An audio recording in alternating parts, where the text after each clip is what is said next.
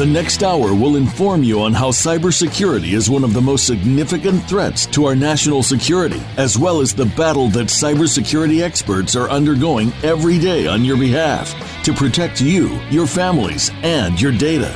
Welcome to Task Force 7 Radio with your host, the President and CEO of Task Force 7 Radio and Task Force 7 Technologies, George Rettas. Hello, everyone, and welcome to episode number 129 of Task Force 7 Radio, the voice of cybersecurity. I'm your host, George Rettas.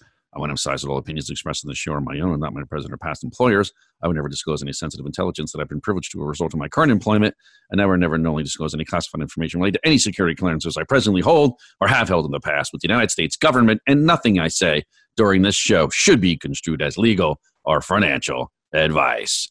Before we get started, I remind our listeners you can go online at the Cybersecurity Hub and read a recap of tonight's show and get other up-to-date cybersecurity breaking news at their very cool website, www.cshub.com.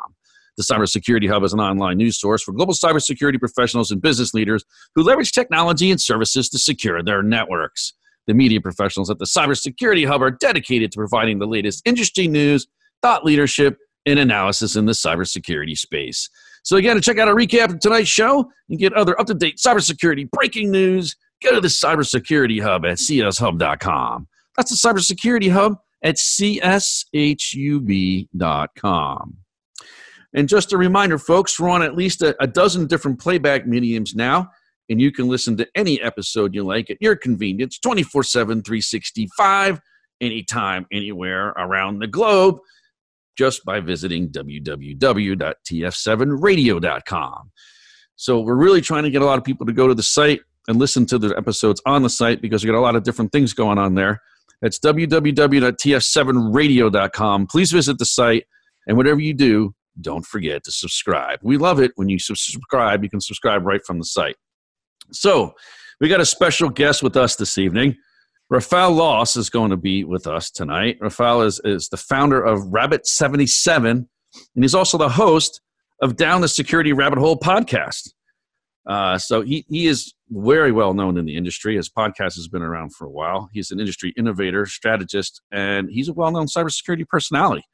His career spans 20 years while working inside companies from the Fortune 10 to a firm of less than 10 people. So it really runs the gamut in terms of the scope and scale of the jobs that he's had. Rafael's strengths include strategic leadership, developing and refining market strategies, business process optimization, and bringing people together to solve very complex problems. Most recent achievements include assisting a company in its pivot from infrastructure provider to security as a service by developing a pre-sales strategy and developing professional services framework, implementing significant changes in business process that led to the company's ability to measure the impacts of various efforts on the sales cycle itself. So Rafael is an active member of the Security Advisor Alliance, serving on the advisory board with the intent of creating innovative ways for security leaders to give back to their communities through service and knowledge sharing. Additionally, Rafael is the founder and host of Down the Security Rabbit Hole podcast. It's a great podcast, by the way. I listened to several episodes. It's an industry podcast. He delivers it weekly in a very friendly format since 2011. So I know what it takes to deliver a weekly podcast every week and come up with good content that people come back and listen to. Like this show, he's been doing it since 2011, 9 years. There's something to be said for that. Okay, the guy's very talented. The podcast includes thought leadership and industry experts from government advisors, industry founders, and everyone in between. You really got a great show.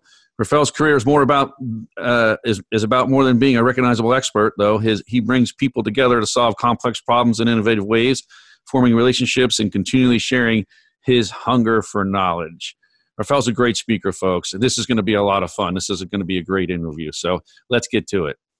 So it's my pleasure to welcome to the show the founder of Rabbit77 and host of Down the Security Rabbit Hole podcast, Mr. Rafael Laus. Rafael, welcome to Task Force 7 Radio. Hello. Good morning, good afternoon, and good evening, folks. Hey, it's great to have you on the show. I was just telling the folks, obviously, about your extensive background in cybersecurity and how you got started. And, tell us a little bit about your journey here. How did you get started in cybersecurity, and how did you end up where you are today? Well, my background goes and my journey goes back to before cybersecurity was a thing. Back in the mid to late 90s, putting together white box PCs and looking at networking from a slightly different perspective. My curiosity kept driving me, so I kept moving. I was at a company that I started out basically building white box Windows clones. Got interested in the stuff that they were doing in the back office, working with customers, going out and installing servers. Of course, by servers, I mean digiboards and old Acer Altos machines. And for those of you that are really old will know what that is.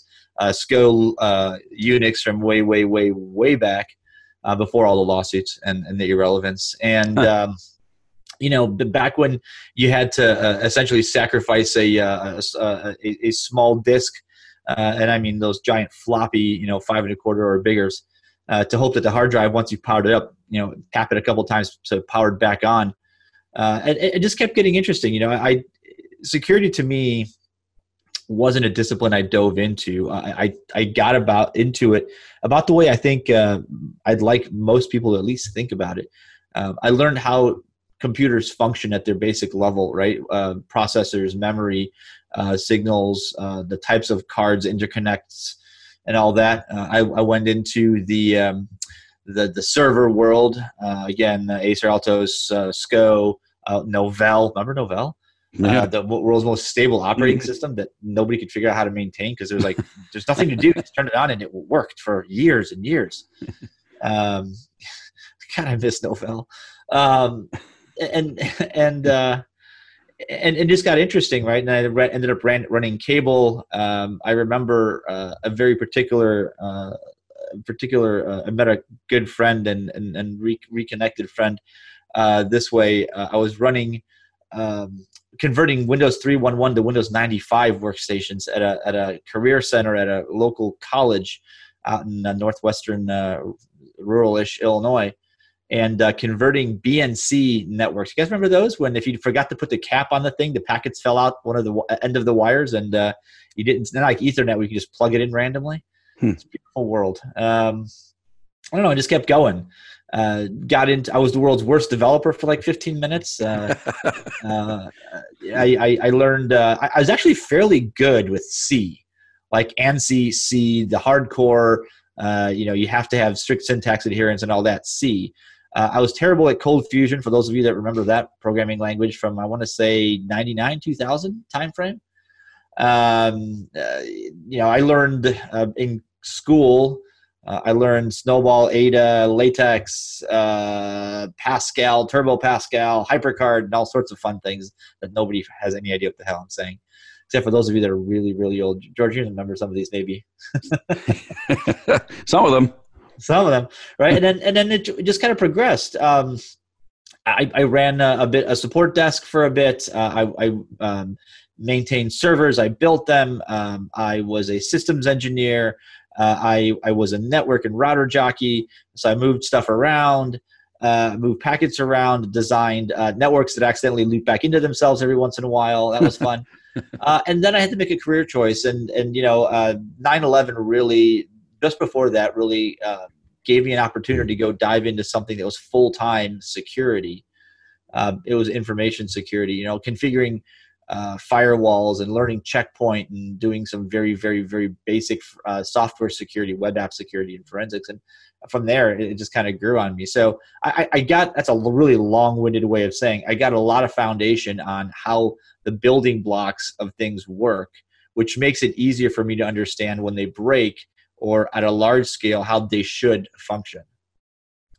So it seems you started out really I don't want to say the right way, but almost in the ideal way, where you're able to really have that practical experience, that practical technical experience. Right? Yeah, building the stuff and you're in the weeds. This way, as your career progressed, it seemed like you were in a perfect position to tackle some of these security issues because you understood the infrastructure, you understood how everything was architected.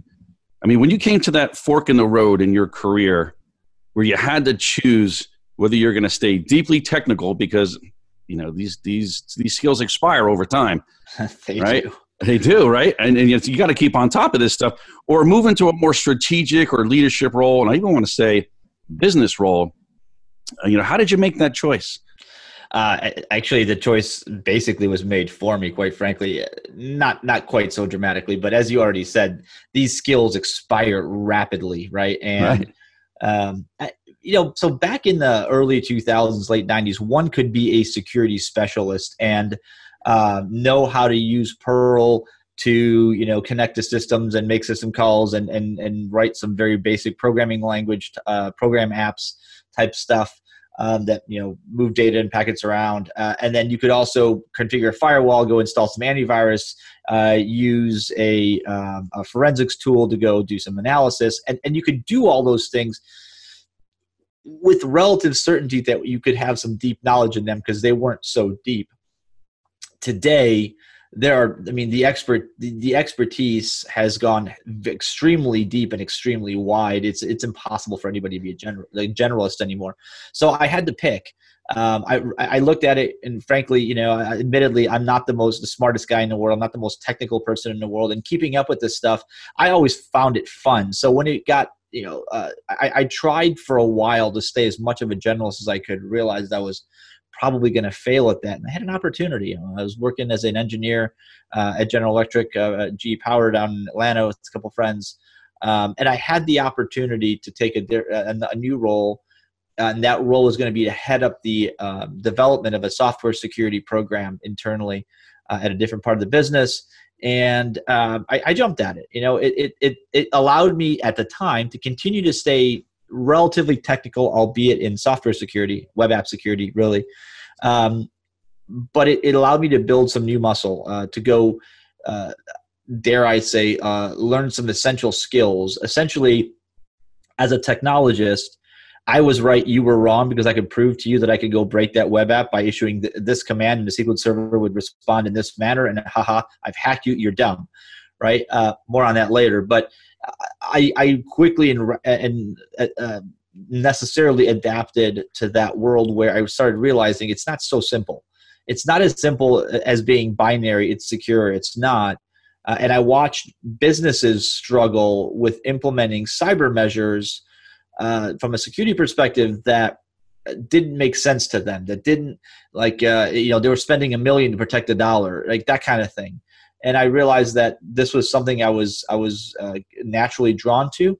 I looked at it and said, I can be the mediator between those that are much smarter than me and much more technically adept than I can keep up and maintain, and those that have no idea what any of that language means, but have a business to run. And so that being that mediator kind of put me on the path I'm at today. And it's pretty exciting. I mean, it was a fairly hard left turn for a while. And I made it fairly early on, I think. But I'm glad I did. Do you think this is a choice that people still have to make today in their careers? I do. I think they have to make it more profoundly even today. I think, you can be, there's a point, right, where your career, assuming now there's nothing wrong with doing a very if you want to be a forensics person and you can be a forensics expert forever, that's your thing. That's perfectly cool. I applaud you. I could not do that. I can't keep up with all the technical nuances and all the new things and everything that comes at you. When they say life comes at you fast, InfoSec comes at you faster. But I think people still have to make that choice, because you have to decide it's not like you can disconnect. It's not like suddenly somebody that wants to go down the CISO or executive advisor type of or consultant path necessarily says, I'm just going to forget about all the tech. You can't. It's impossible. But you have to decide whether you're going to continue to hyper specialize and specialize, or if you want to pull up and try to solve, if you want to figure out how to put the circuits together or figure out how to make the computer work. Right. So I think that's a choice people still need to make today.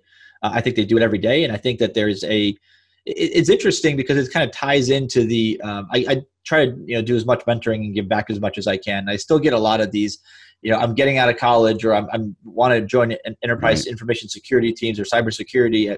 And I want to go hack things. I want to go be a red teamer. I want to go pen test. And I've couple of times found myself saying, God, we really need more pen testers. The answer is probably sure, we could use more. I think what we personal opinion, don't hate me for it. I think we have enough of that. What I think we need is more of is people that know how to make sense between the people that run a business, that know what risk actually means, and those of us that have the skill to make sure that one thing does just that thing you're asking it and nothing else. I'm not going to get mad. As a matter of fact, I couldn't agree with you more. I say that on the show a lot, and I think we need people that think in the terms of risk and information security. We just don't have enough of them. And we really don't. We don't. And I have this conversation all the time, and it seems to me like I haven't had someone yet come on the show, and I'm sure I'll get someone to come on the show that says, yes, the CISO should be an engineer and a technologist, and not somebody who really doesn't have those strong risk and business skills. We don't need those. We just need technology. But you find them, they won't come on the show and say it, but I'll tell you, there's a lot of people out there like that. They love that stuff. They love to show their technical prowess, right? But I mean, when it comes to business and you put these people in a Fortune 500 company, I don't see it unless you really focus on diversifying your skill set. I don't see it. I really don't see it. Would you make the same choice today if you had to make I would. I'm very happy with so I went from solving, and I'll tell you a quick story before I move on though. I'll answer the question. So yes, I would make the same choice today, primarily because I get to solve problems.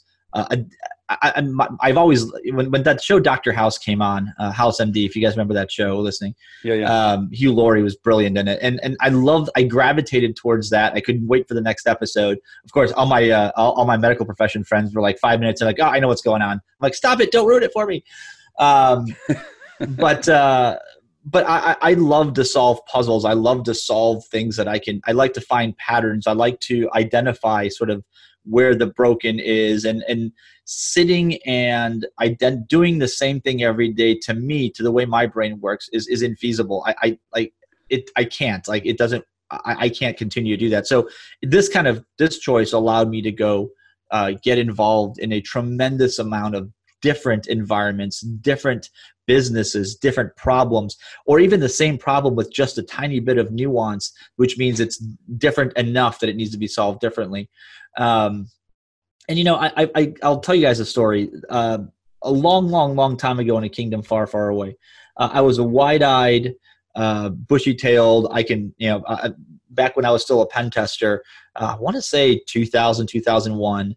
I went into a CTO's office because I halted the deployment of a web app that had been deemed critical by the business, and I was not going to sign off on it because they had this problem in it.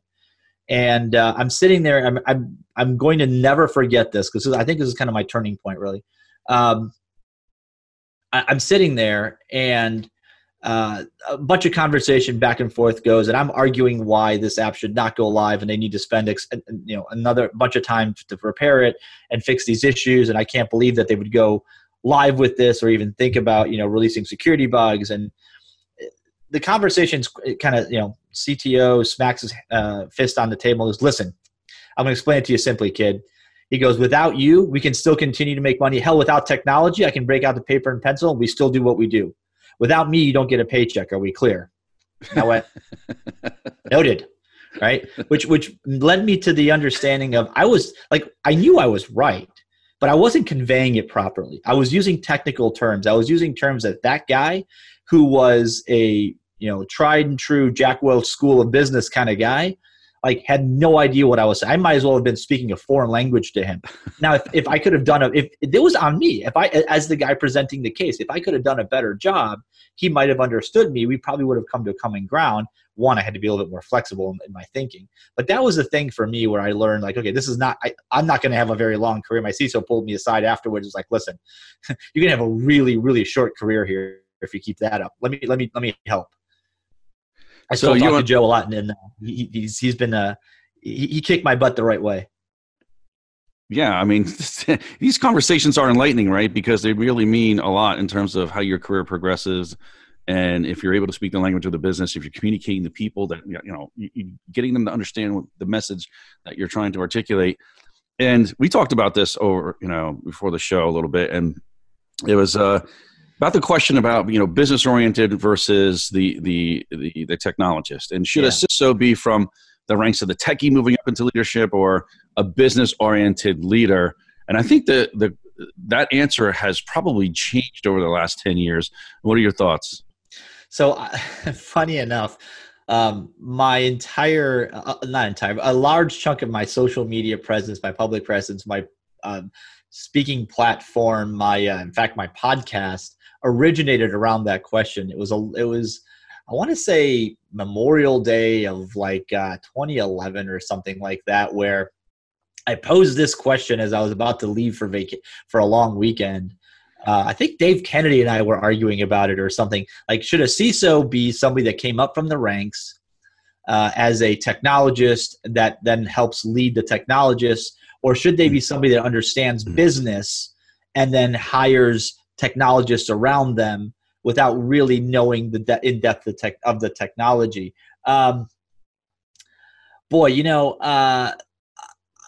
I think, personal opinion, I think that while both of them are valid approaches, there's great cases to be made, and I have personally witnessed great case, and Dave being one of them, great cases where highly technical professionals became fantastic CISOs, however you pronounce that, and then where the other way, where somebody that was a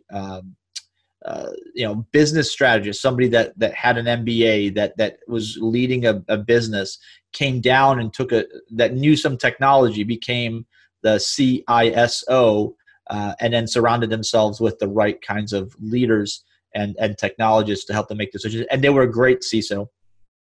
I probably think that given the way the world is moving, I continue to believe that the business to tech approach is probably more valid for a leadership position because of the fact that it's a leadership position, right?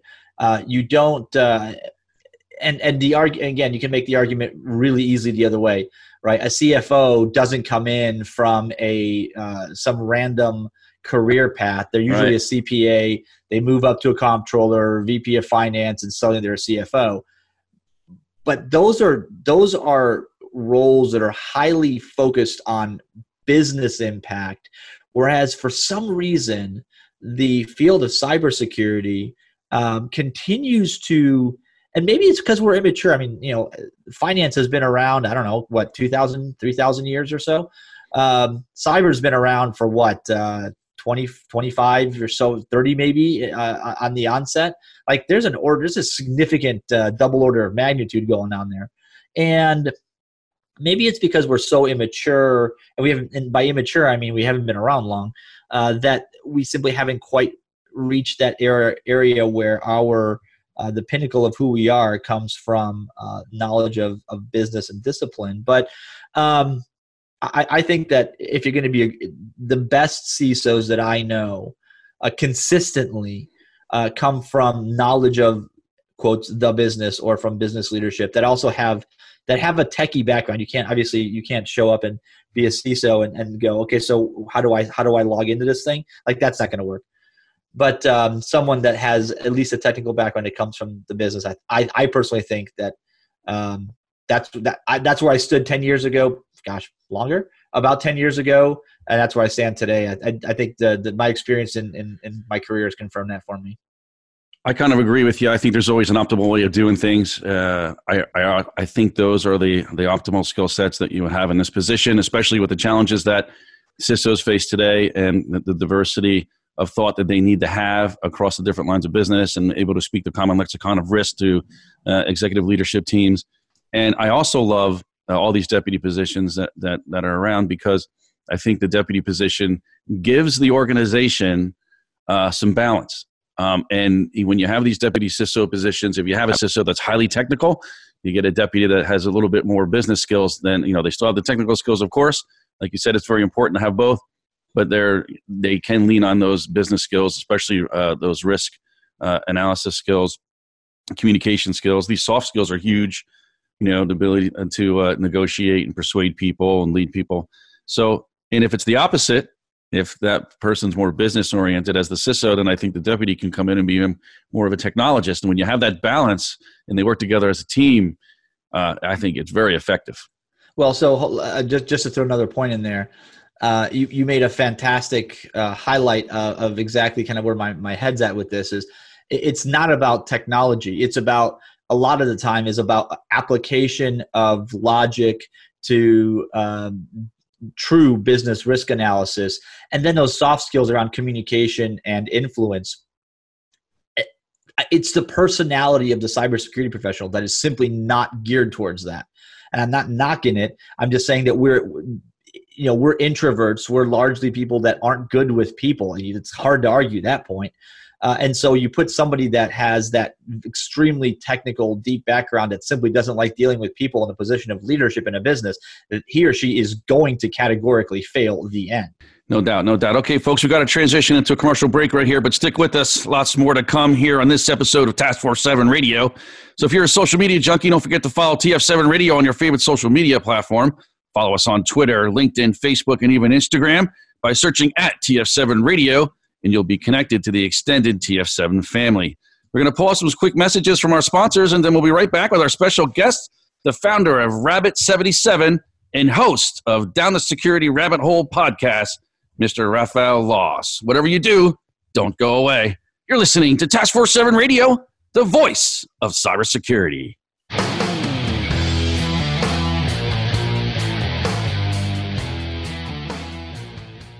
Become our friend on Facebook. Post your thoughts about our shows and network on our timeline. Visit facebook.com/Voice America. Context Information Security knows that your development and engineering teams move quickly.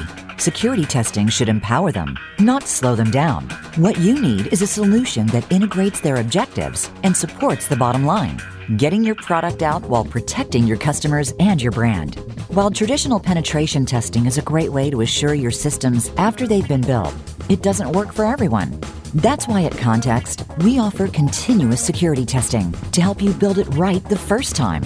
In fast-moving environments, continuous security testing allows your team to focus on the things that matter: secure, agile development, speed of innovation, and building security into your products and systems from the ground up. Context has been helping organizations tackle the most complex security challenges for more than 20 years. Visit us today at contextis.com to learn more about how we can help you. As CISOs manage known malware attacks, they also contend with the unknown unknowns. With 24/7 hacker innovation, where do CISOs place their next security investment bet? Find the answer with SINET. With forums and public and private partnership dinners in Toronto, London, Singapore, Tokyo, and across the U.S., SINET is a mission-focused, purpose-driven global community, advancing the next generation of cybersecurity solutions. As an entrepreneurial ecosystem superconnector, SINET brings innovators, top cybersecurity professionals, solution providers, investors, and government executives into a collaborative alliance. Join SINET's global community to empower your organization and the industry to defeat hackers with cybersecurity's next generation of innovation. Learn more at security-innovation.org or Google SINET, S-I-N-E-T. Email is having an identity crisis. It's just too easy for attackers to spoof trusted brands or even the government. That's why over 80% of email attacks are based on fake identities. The solution is to stop the fakes before they get to the inbox. That's why enterprises use ValleyMail. It's a trusted identity-based email security solution. Find out if your domain can be spoofed and request a complete free phishing analysis at valleymail.com. In today's interconnected world, digital transformation is taking us on a journey towards exciting new ways to work, live, and communicate. In business, staying out in front of the competition means pushing the boundaries of the status quo and exploring the possibilities of the future. However, pushing forward into this fast-changing digital landscape brings a new level of uncertainty and risk that must be measured, understood, and managed. By delivering state-of-the-art cyber risk analytics, X Analytics is setting the standard to bring business clarity to the complex cyber threats organizations face each and every day. When it comes to understanding your financial exposure to cyber risk, trust what the global cyber insurance industry and Fortune 500 companies trust. Trust X Analytics to guide you through the uncertainty into cyber risk clarity. For more information about X Analytics, visit our website today at x-analytics.com. That's x-analytics.com. X Analytics, setting the standard in the enterprise cyber risk management. Have you friended us on Facebook yet? Why not? Just go to facebook.com/Voice America or search for the keywords Voice America. Once you are part of our Facebook network, you'll receive daily messages about what's happening with our shows, this week's featured guests, and new happenings at the Voice America Talk Radio Network. And you can add your voice to the always active discussions on our timeline. Just go to facebook.com/Voice America or search for Voice America.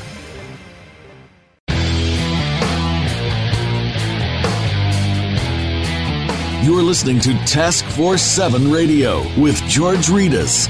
If you'd like to find out more about our program, please visit the website at taskforce7radio.com. Again, that's taskforce7 with the number 7 radio.com. Now, back to this week's show.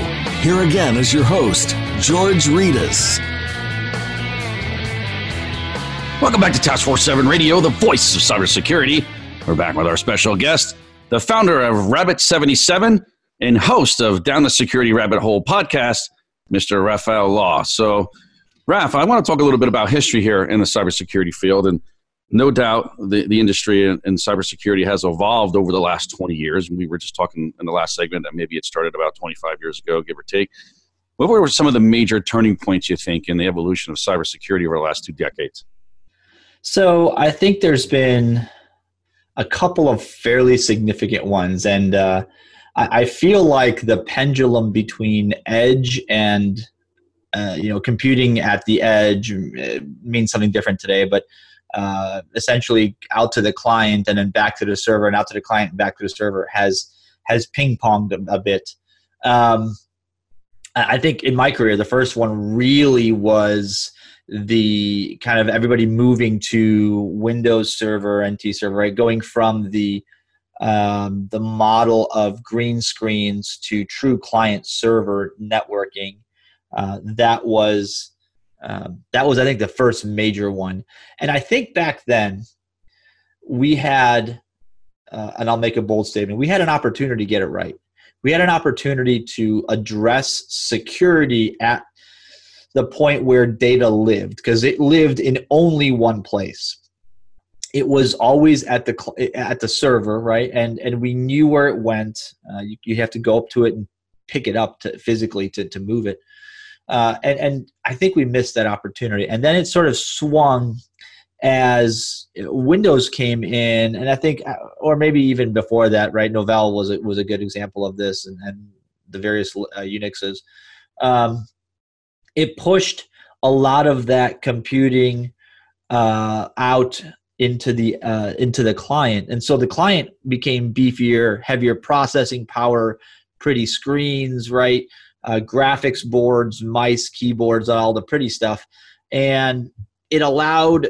I think at that point the barn door was swung open, and we never looked back, and that's sort of when. A lot of the security capabilities were simply not built into these compute models. We simply didn't do it. We threw antivirus on it and called it done. Then we realized we needed to patch, and then we did that. But there was just very little going on. And then like this new the swing came back with a lot of virtualization, I think. Or maybe even before that, right? Because you could still have your computer desktop at the office, and that was still relatively hard compared to what it is today to move data around. And let's face it, ultimately in security, what do we care about? We care about data and business processes. Those are the two things that we care about. Everything else is ancillary. It's a means to an end. Right. And do you remember when the first BlackBerry showed up? Yeah, I do. And the first BlackBerry showed up, and then like the Pocket the PDAs, the pocket assistants started showing up. Like your phone started being able to do more things. Like remember, your address book and like get emails, and holy moly. And again, horse out of the barn part 2, right? Data suddenly found legs outside the office, but it was okay because it was still relatively limited, and it's not like you could do a whole lot with them. I remember I had this little attachment on the back of my flip phone, and actually found it recently in my office. It actually attached to the back, to the flip phone, and actually, plugged into it. And then it had a whole bunch of data on it. And, it was basically another device that attached to your phone to help your phone sort of evolve into that smartphone eventually. But I don't know if you remember those. Man, that's been a lot. So I actually had a BlackBerry and a Blueberry. It was because it was blue. It's kind of cool. As the computer guy at the company, I had to test out all the equipment. Of course, that's one of the perks of being the computer guy. You get all the gadgets, right? But I think that was our next major move, is because we went to desktops, and then the laptops started showing up for people that needed to be outside the office, and those were like execs or people that traveled. And stuff like that. But they were, let's face it, they were still just mobile desktops. Those were the heavy luggable things. They weren't super portable, and they were kind of a nuisance. And then the BlackBerry showed up, and the PDA showed up, and then quickly thereafter, the rapid evolution of the laptop, smaller and smaller, lighter and lighter, bigger and bigger, faster and faster. And then you had tablets, and it's over, right? And data is, where is it? Everywhere. It's damn near everywhere. And it stayed like that for a while. I think that was another big turning point. And it stayed like that for a while until web apps became web apps, and then apps like phone apps became the predominant way of moving data and business process around. And then I think over the last decade or so, probably more succinctly, probably the last 5 to 6 years, the full-on embrace of cloud computing has swung that pendulum again, and we're back to sort of core, and it's the devices, the end devices, the edge devices are still highly built up. It's now so cheap to run compute, I guess cheap, in a specialized environment in somebody else's data center. You don't have to have a data center anymore. But I think over those different steps, we lost so much control. We had the opportunity. It was there. I remember being on a Twitter thread. I think I still have that. Chris Hoff was sending around his shared responsibility model. There's a Twitter thread going around about, who's going to take responsibility for what, and what's the model going to be like, et cetera, et cetera, et cetera. And suddenly we're all going, yes, this is security's opportunity to get involved at the time of inception of a new compute thing. We're going to get it right this time. 7 years on, crap, we missed it. What do you think has been the biggest non-technology evolution in cybersecurity? Oh, man. We talk about emerging technologies all the time, right? You have the smartphones and the personal computers and all this stuff that came out, and it sort of changed the world. And now we're looking at artificial intelligence and quantum computing and cloud. But so, what is the biggest non-technology evolution, you think? So I think from the perspective of a cybersecurity professional, I think the biggest non-technology, right? So not non-product, not something you can sell, really has been the drive to include cybersecurity at the board level. I think that has fundamentally changed the game for us, security professionals, and in that it has forced us to be more aware of the businesses we support, our surroundings, and understand. Like, I joke about this, but risk for cybersecurity professionals is like the Inigo Montoya problem. You keep saying that word, but I do not think it means what you think it means. I've heard people in cyber and InfoSec use risk for 10, 15 years, and over all that span, I think I've probably got a handful of them to understand what that word actually means, because it's risk. We make risk. Bruce Schneier once said we make 1 million risk decisions before we get to the office in the morning, right? You take a risk that when you get in your car, that your fellow drivers on the road are going to decide to play bumper cars that day. another risk is that when you get in the elevator, that you trust, right, that the company that maintains the elevator that you're in has done their job, and you're not just going to plummet to your death as soon as the door closes. Like these are calculated decisions that we make. We when you go to turn the stove on, if you've got a gas stove, you trust that it's not going to leave a crater where you stand a second later. Like these are, but the business that you support as a cybersecurity professional they make these risk decisions. They're calculated risk decisions every single minute of every single day.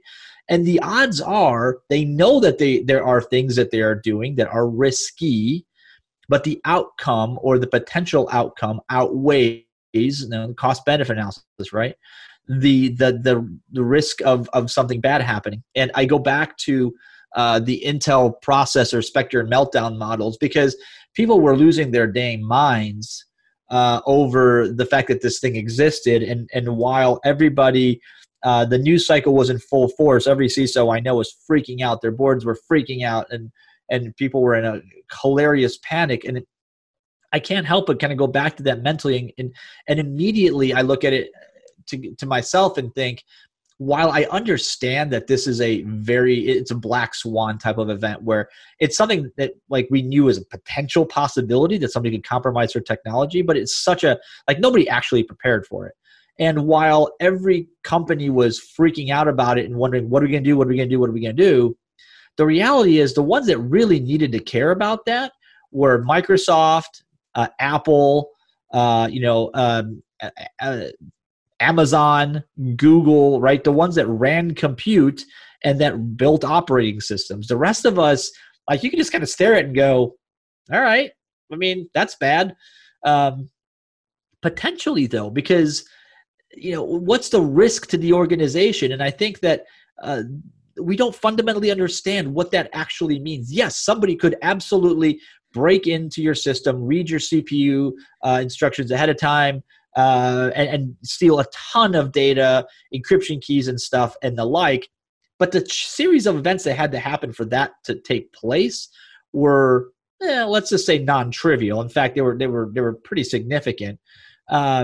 And to my knowledge, I could be wrong, and if I'm wrong, I apologize. But to my knowledge, there was never really, commonly exploitable, easily usable, readily available, publicly published type of exploit that anybody could just pick up and use in a pen test.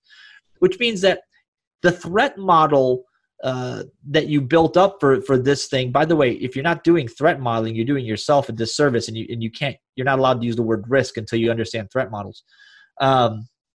But people were freaking out about it that literally were never, ever going to see this impact them, except I had this argument with somebody. We may call it a debate because it wasn't like a nasty argument. It was a debate. Like, well, what's the bigger risk? The fact that when they fix the problem, air quotes fix, suddenly you're going to lose about 15 to 20, 25 on the onset, on the edge percent of your compute power, or the fact that there's a tiny percent chance that if you're a state-sponsored or highly organized threat actor will compromise you. To the average enterprise out there, medium-sized business SMB, the bigger problem was they're about to lose 25% of their compute power. Like, what was, if you're an Amazon or a Microsoft customer, all those instances you have were suddenly going to be 15 to 20% lighter than they were, pre-patch. That's a worry. That's a real business impact worry, because that drives your finance, because that drives how much consumption you have, right? How much overhead you have. That drives some very real capacity decisions and discussions. Like, will somebody hack us? Was really far down the list for almost everybody except for some of the, potential targets of organized crime and state-sponsored attacks. So I think having us in the boardroom, and I'm still answering that question, having us in the boardroom really gives us that it really solidified the ability for us to have visibility into what the business is doing. But it also is separating the wheat from the chaff, really, in some of the best CISOs in the world that I know. Right, the Jason Witteys, the Dave Eslicks out there, the Garys, plenty of them I could name. But some of these guys are so good because they speak the language of the board and the business, and they understand actual risk and understand that cyber risk is a factor, and it's part of the financial, the legal, and all the other types of risk, and it factors in. It's not the only deciding factor, and if it is, run the hell away because your company don't know what it's doing, right? So, Raf, let me flip the coin. What about from a technology perspective? What was your favorite technology over the last 20 years? Yeah, so much. I think my favorite, the one thing that if I go back to like what's the one thing that's made the biggest impact in cybersecurity? It's things like related to single sign-on, multi-factor authentication packages, right? The ability to have a sign-on experience that requires less complexity, less password memorization, and allows us more access to more systems and kind of keeps a consistent identity for us. I think that has probably prevented more breaches and more serious issues, or enabled them in some cases, than we can measure. So there's no shortage of technology. The vendor market's like crazy out there. Like there's thousands of new startups all the time, and quite frankly, CISOs I think are having trouble surfing through it all. And it's just vendor overload at this point. They're just drowning in emails and texts, and people hit them up on LinkedIn, and that's causing a whole other communication problem in the industry. But I'll get to that later. But do we need more tech? I mean, how are we supposed to manage all this stuff? What do you suggest that people do to navigate through this environment? Well, so I think, do we need more tech? Part of me is like, no, we've invented everything that we can use, and probably about a million things more than we can use. But the reality is, yes, there's always going to be something that somebody invents or some new thing that's going to do some niche thing that we need done. I think it's the question of, I've been to RSA, right? And it's absolutely bonkers how many new vendors there are each year. And it happens that many of them won't be there next year, and even less the year after of the new ones. But I think we need the features that they bring to be developed. I think we need less vendors for sure. But I think it's sort of the necessary push and pull of our economy, is that we get somebody says, I've got this crazy idea for this one use case. Nobody solves it. I'll do it myself. And so do we need more tech? Realistically, no, we need way less. We need less vendors, but we need more comprehensive approaches to our technology solutions, I think I'll say. So can you explain the economy of features you've referenced repeatedly on your podcast? I listened to your podcast. It's awesome. And you referenced this a few times in your interviews. Can you talk about that a little bit? So, I can't remember who I was talking to. I think it was my friend Jack, that we were standing on the walkway between the two Moscone centers when they first opened the underneath. And I'm like, man, this is an economy of features. And we started, it kind of stuck. What I mean by that is there are so many companies out there that they've fooled themselves into believing that they are a full-fledged, they will be perfectly viable as a company, when really what they are is a feature looking for a product set to go integrate into. I had this guy, I'm pretty sure I'm never going to be allowed back into the Gartner cybersecurity thing in DC area, because I had this guy, I think he complained. I was walking a couple employers ago, I was walking around and stopped in front of this booth, and it was, some really interesting concept. And I'm like, wow, that's cool. The guy is this, gentleman walks up to me and goes, yeah, well, gives me the pitch. I go, that's really awesome. I said, well, so who's your buyer? And he starts telling me about companies that they're trying to I'm like, no. Like, who are you trying to get to buy you? Like, you're clearly not trying to, like, you're not going to try to make customers. Like, you're here to find a buyer, as in somebody to give you money to go away and take your technology. And we had this debate. He's like, no, we're totally viable. I'm like, no, you are one feature. And this happened to be an email platform. Like, you do a specialized thing for email security that one of these big email providers has to look at and go, oh, we should do that. And that's like this economy of features. We are cybersecurity has built an economy out of companies that support like a single or a few niche features. And we are, with COVID-19 running rampant right now and the economy in free fall, we are about to see unprecedented shutdown in some of these companies that were simply never viable to begin with. And it'll be the bigger, I've been saying, the bigger platform players will hopefully acquire these and make sense of them. Although I've been wrong, given the fact that I said some of the had some bets on which ones would survive.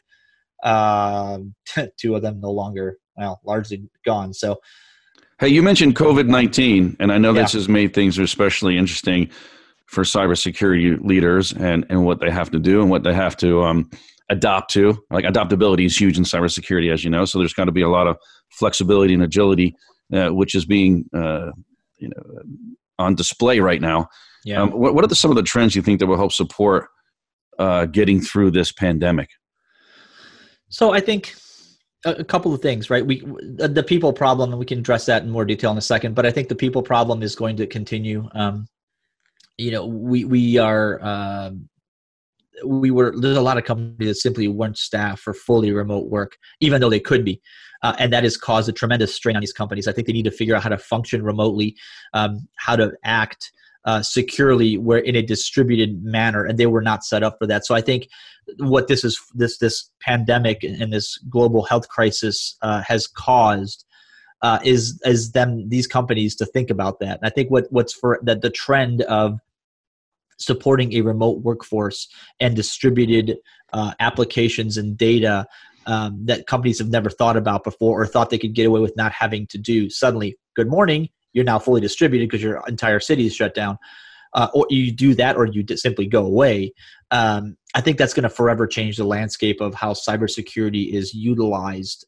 But there's going to be a ton of growing pains, because I think what's happening is a lot of these companies are simply saying, we got to make this happen. Our firewall currently is too restrictive. Our policies are too restrictive. People can't print when they're at home. Turn off all these security policies. And that tendency in a panic is, because they're not prepared, is to simply disable security features that seem that like they're hindering business. And they're never coming back, folks. Once you lose that ability, it's never coming back without a serious fight. And I blame ourselves partly for this, because how did we not see this coming? In those places where, and I know, your businesses were telling you we're never going to be fully remote, or, nobody's ever even planning for that. But I mean, we've been talking about this forever in various, CISO circles about, what happens, how do we go to a fully distributed workforce in some of these organizations? So I think that's what's really that trend of remote work is going to forever change. Hopefully when we on the other side of this, some things will go back to abnormal, and some things will never go back. There's still those stubborn guys out there, man. There's old school dudes that just do not like people working from home. They just hate it. They just hate it. They hate it. They hate it, and they're gonna keep pushing it. I once had had an executive tell me not too long ago. He said, I've never seen any study. I've never seen any exercise that showed me any kind of data that proved that people got more work done from home than they did in the office. So and then with it instantaneously, I handed him the study. And so he just, he got infuriated. But I mean, it's just not, it's not every case, right? And every case is different. I'm not saying this is be spread across the board, but man, it doesn't get enough attention, I don't think. So there's those of you that listen to other podcasts, if you've ever read Freakonomics or Super Freakonomics, Dubner runs a podcast called Freakonomics Radio. There's an episode that I just listened to end of March. So it's a recent episode that talks about exactly this. And there, by the way, are positives and negatives to working from home. The negatives being social disconnection and loneliness and innovation, believe it or not, because there's no water cooler and ideas. You can't walk up to your buddy's desk and go, I got this crazy idea. I don't know how to do it though. And they go, holy cow, it's brilliant. Let's do that. Right. And you kind of spitball whiteboard and get things done. That doesn't exist anymore when you're fully distributed. But productivity, yeah, absolutely. Again, people not stopping by your desk every 30 seconds. You can focus and concentrate, assuming you don't have a 5-year-old that runs into your office, or a dog that wants to sit on your lap, or a cat that takes over. Yeah, I think there's a lot to be said for that too. There has to be some type of interaction with the team. But I think, like sometimes when people say, well, I'll look at, I'll see executives, or I'll hear this. I looked at the statistics, and it seems to me that everybody wants to work from home on Monday and Friday. Well, in the New York City area, on Monday and Friday, traffic is horrendous. Okay, you could literally sit in traffic, depending on where you live or your commute, whatever it is, you take the train. A lot of people take the train in the New York area. You could do a 4-hour round trip commute So you can spend 4 hours a day on Monday and Friday. God forbid there's bad weather, forget it, right? So would you rather the person work because, during those 4 hours or would you rather them sit in traffic? Because, that's basically what happens. And I say, well, yeah, that kind of makes sense to me. And we kind of want that, at least that was my thinking. We kind of want people to have more time to work on, because let's face it, a lot of people get up, those 4 hours that they would have sat in traffic, they actually work. They don't just sit around and say, okay, well, usually I'm sitting in traffic, so I'm not going to do anything, or I'm going to do something else other than work. Usually they do work. And if you look at the statistics in an organization, at least, for me when we were at JP Morgan Chase, we were closing more cases and we were handling more of the operational piece. The people that are actually in some way, describe making the donuts, every day, pounding out the work that had to be done. Right, whether it was filing SARs or closing cases or getting to some type of disposition in an operational model, they were tended to do more work on those days if you allowed them to work from home than they did if they actually had to commute into work. Right? I don't know your thoughts. But I really feel like that was a big deal. And but you have to have a responsible workforce. You can't just have, these people, you have to have people that understand how to do this, right? Because if you have an immature workforce, take advantage. Yep, there are. Right. They'll simply sit at home and play Xbox all day. Or the opposite, which means that they'll get on there, get up in the morning, grab a cup of coffee, sit down, or a Mountain Dew in some cases. And I don't like these technologies, but there are technologies out there today that obviously they know every click that you make on the computer. So they know if you're stagnant, they know if you're typing, they know if you're emailing, they know if you're surfing the web. They just can get a whole breakdown of your activity for the day. I just don't think that Big Brother stuff really bodes well for. No, I don't think that's the solution either. But there's somewhere between. I've worked 8 to 9:30 without looking up, and or looking at daylight, or getting standing up from my chair, and I logged into email and played video games all day. Like somewhere between those two guideposts is where we need to be. Yeah. And I think finding a healthy balance is difficult. It's not trivial. It's really not. Yeah. Fun conversation. All right, we got to take another short break to hear from our sponsors, folks, but don't go away. We'll be right back with our special guest, the founder of Rabbit77 and host of Down the Security Rabbit Hole podcast, Mr. Raphael Laws. You're listening to Task Force 7 Radio, the voice of cybersecurity.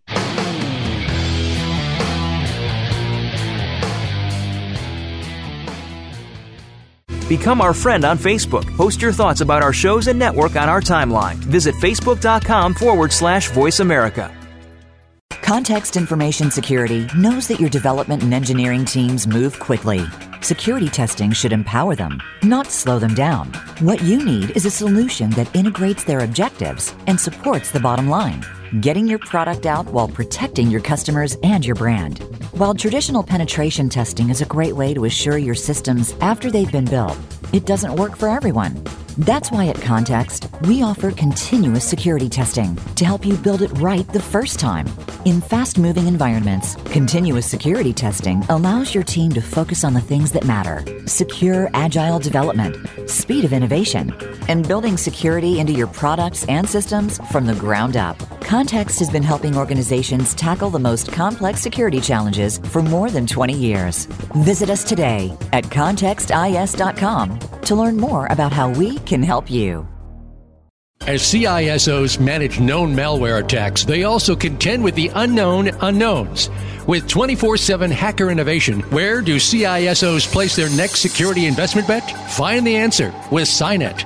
With forums and public and private partnership dinners in Toronto, London, Singapore, Tokyo, and across the U.S., SINET is a mission-focused, purpose-driven global community, advancing the next generation of cybersecurity solutions. As an entrepreneurial ecosystem super connector, SINET brings innovators, top cybersecurity professionals, solution providers, investors, and government executives into a collaborative alliance. Join SINET's global community to empower your organization and the industry to defeat hackers with cybersecurity's next generation of innovation.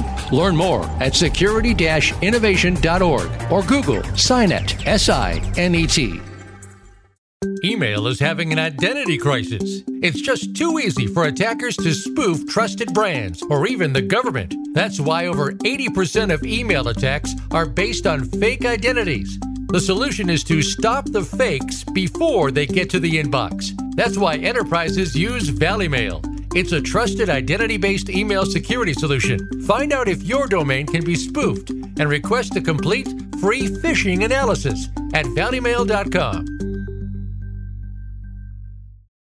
In today's interconnected world, digital transformation is taking us on a journey towards exciting new ways to work, live, and communicate. In business, staying out in front of the competition means pushing the boundaries of the status quo and exploring the possibilities of the future. However, pushing forward into this fast-changing digital landscape brings a new level of uncertainty and risk that must be measured, understood, and managed.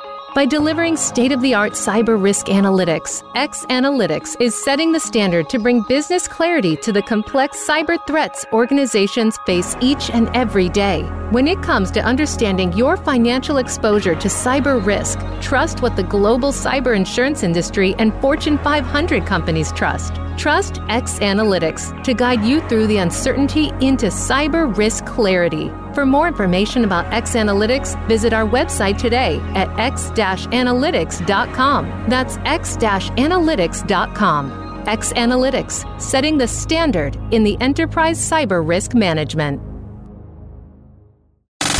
Have you friended us on Facebook yet? Why not? Just go to facebook.com/Voice America or search for the keywords Voice America. Once you are part of our Facebook network, you'll receive daily messages about what's happening with our shows, this week's featured guests, and new happenings at the Voice America Talk Radio Network. And you can add your voice to the always active discussions on our timeline. Just go to facebook.com/Voice America or search for Voice America.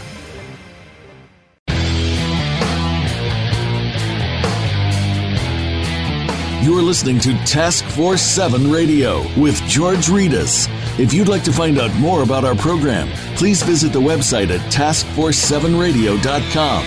Again, that's taskforce7 with the number 7, radio.com. Now, back to this week's show. Here again is your host, George Ritas. Welcome back to Task Force 7 Radio, the voice of cybersecurity. We're back with our special guest, the founder of Rabbit77 and host of Down the Security Rabbit Hole podcast, Mr. Raphael Law. So, Raph, I think over the last few years, we've witnessed these countless experts decry a shortage of security professionals. And I've seen some crazy statistics out there and some crazy sort of projections. And, before I don't want to put words in your mouth and give what do you think about it? Is this real? Is this real, this talent crisis?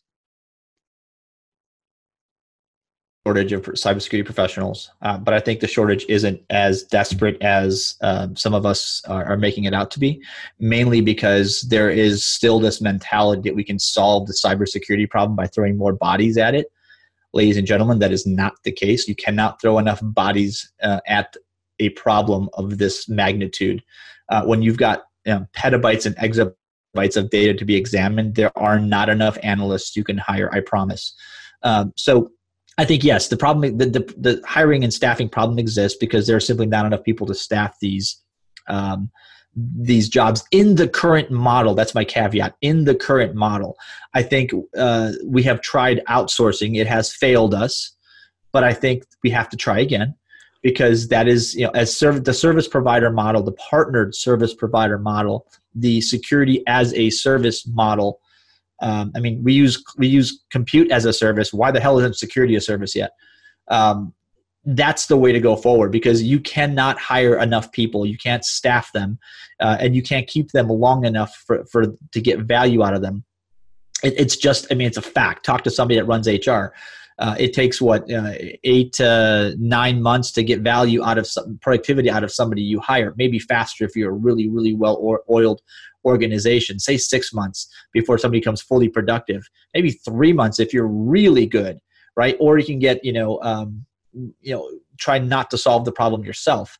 And I think the other part of this is that technology is here to help. It really is here to help because mechanization of our have tech do the things that we can, that are the repetitive tasks, while humans focus on the things that computers can't do. And I'm sorry, but AI is not going to be the solution. AI, machine learning, those buzzwords that half of you security vendors use, that is not the solution to security in any near-term horizon. There's not going to be suddenly a computer program you're going to install or a app you're going to feed all your data into that will then make intelligent decisions without a human. That's stupid. It hasn't really even been applicable to cybersecurity yet. I mean, it hasn't really. Yeah. I mean, I know it's like the focus of the RSA conferences, and look, it's cool to see what the future holds and to learn about this stuff. But I just don't see any application of it really in a really successful way in the industry right now. So machine learning certainly has its place, right? That's different. We have to be realistic. We have to be realistic about its capabilities. Talking about AI, true artificial intelligence, right? True AI. Right. So like the whole concept that AI is an independent thinking machine is dumb. Like we are not anywhere close to that, meaning that it's not going to make decisions for you without you putting some input in it. And I don't know, maybe I'm just a naysayer and I don't know enough to speak intelligently on this because I don't, but I from everything I've seen, we're not there yet, or maybe we'll never get there. And I think the role of the human, the person over the next decade is going to be enabled, call us kind of like a cyber, will truly be a cyber workforce, will be enabled by technology to do amazing things. And I think that's what's going to be propelling us forward, not just hiring more bodies. So when you think about, we do have a shortage of talent, I think, in the industry. I'm not sure if there's, some of these projections of open seats in the millions exceed the number of seats that people already sit in today. I don't know if it's that, if it's that bad, but what's the solution to the problem? So I think really, learning how to partner and how to mechanize, like what things as an enterprise security professional and a leader, what things do you do yourselves? What's your core competency? What things do you co-source or a product that you buy to mechanize your people and make them more efficient? And what things do you simply hand off to somebody else to do? Like companies are building their own security operations center, their own SOCs, these giant analysis stacks. Everybody's built their SIM wrong. I've run a recent podcast with the quintessential expert on that, Anton Chavakin, and we talked a little bit about the SIM for about an hour. And it's interesting because the SIM, we're supposed to have a SOC and logs being fed to some analytics engine and all that's supposed to spit out all the bad things.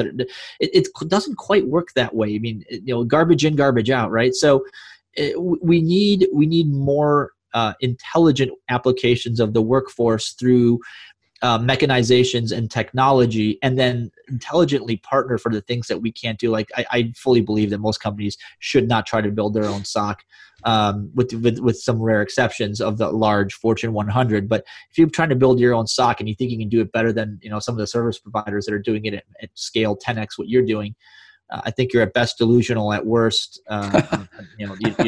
you're hurting yourself. I love it when people just speak the truth on this show. I love it. I think, that's why people respect the show. People respect the show because of the transparency. They trust us,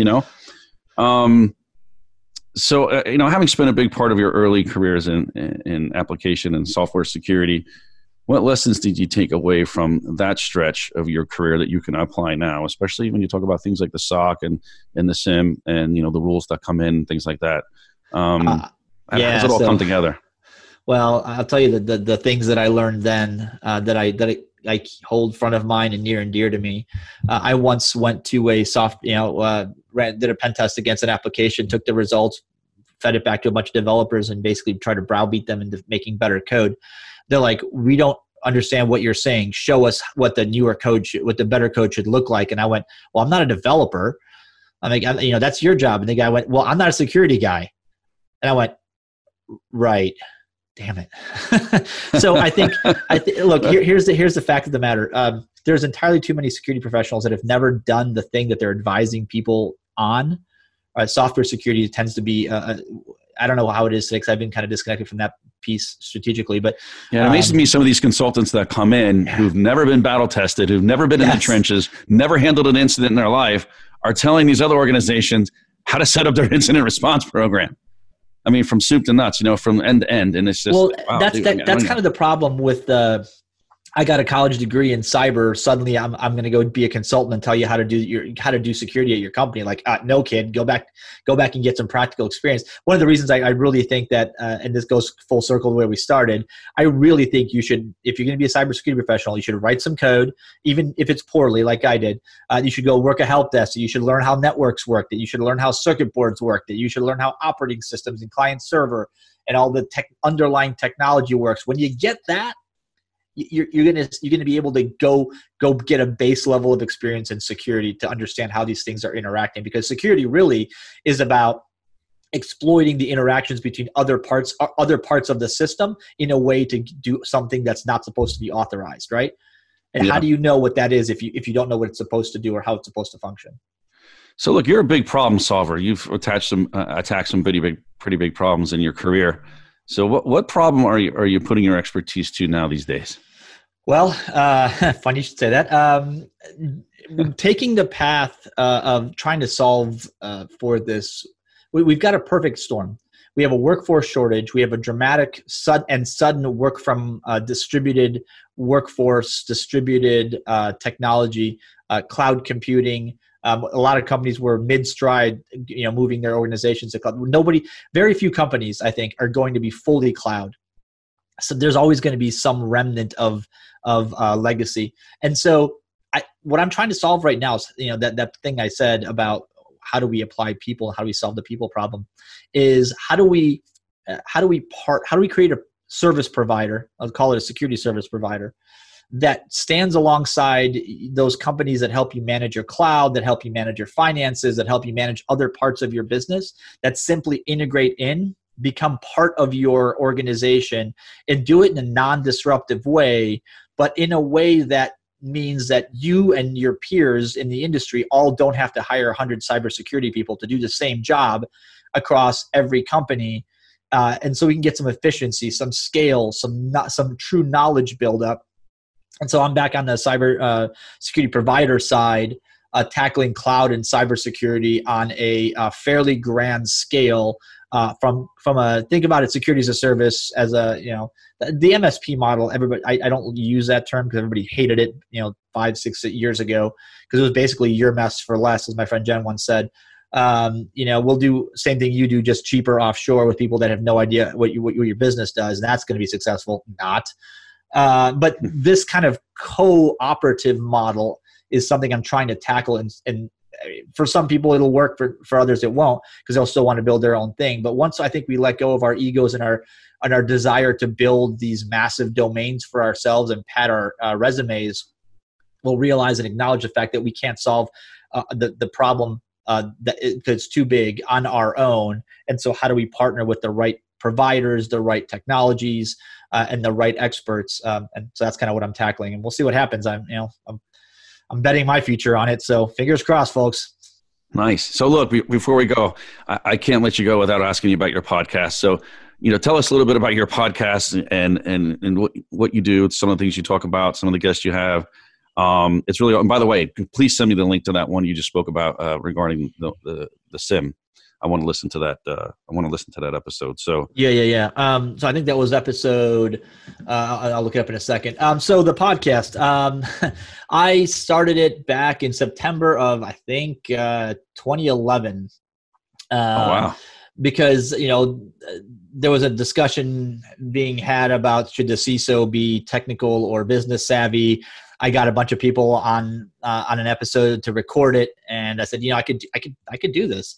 The catalyst for it really was the fact that at the time there was a ton of really good security podcasts. Most of them you couldn't listen to at the office, unfortunately, because there was, drinking, there was curse words, there were other hilariously inappropriate materials. And I said,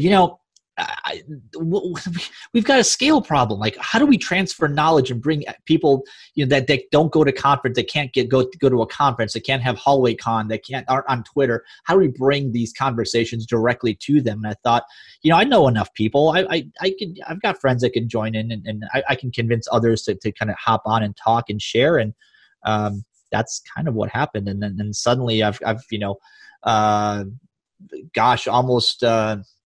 almost 9 years later here, coming up on episode just published 388. That's the one about the sim with Anton. Wow. The sim is dead. Long may it live. It's called an episode. So, but there's, I've 388 episodes numbered in. There's probably 2-3 dozen unnumbered episodes in there that were just like live from or whatever.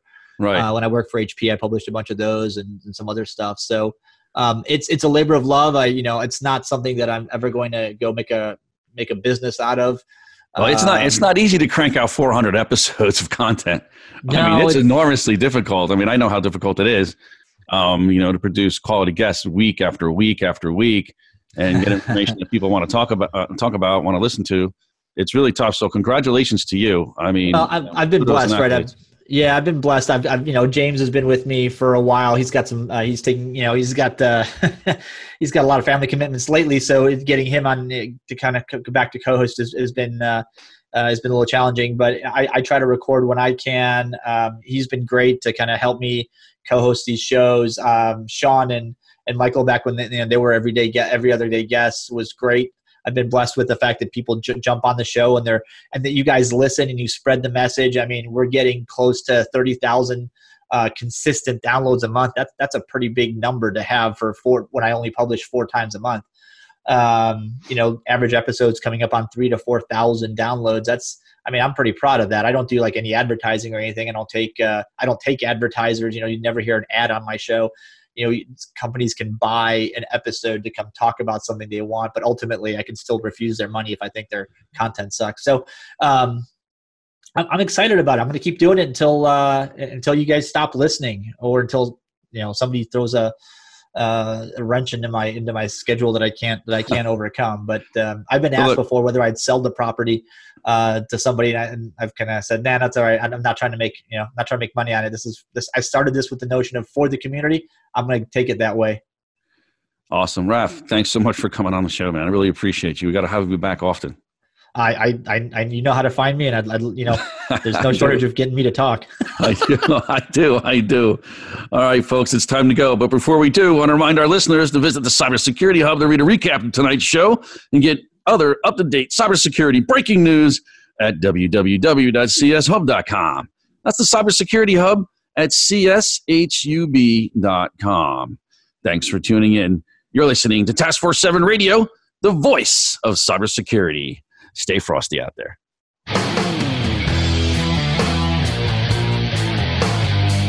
Thank you for tuning in this week to Task Force 7 Radio. To learn more about Task Force 7 Radio, please visit our website at taskforce7radio.com. Be sure to join your host, George Reedus, again next Monday at 8 p.m. Eastern Time, 5 p.m. Pacific Time on the Voice America Business Channel.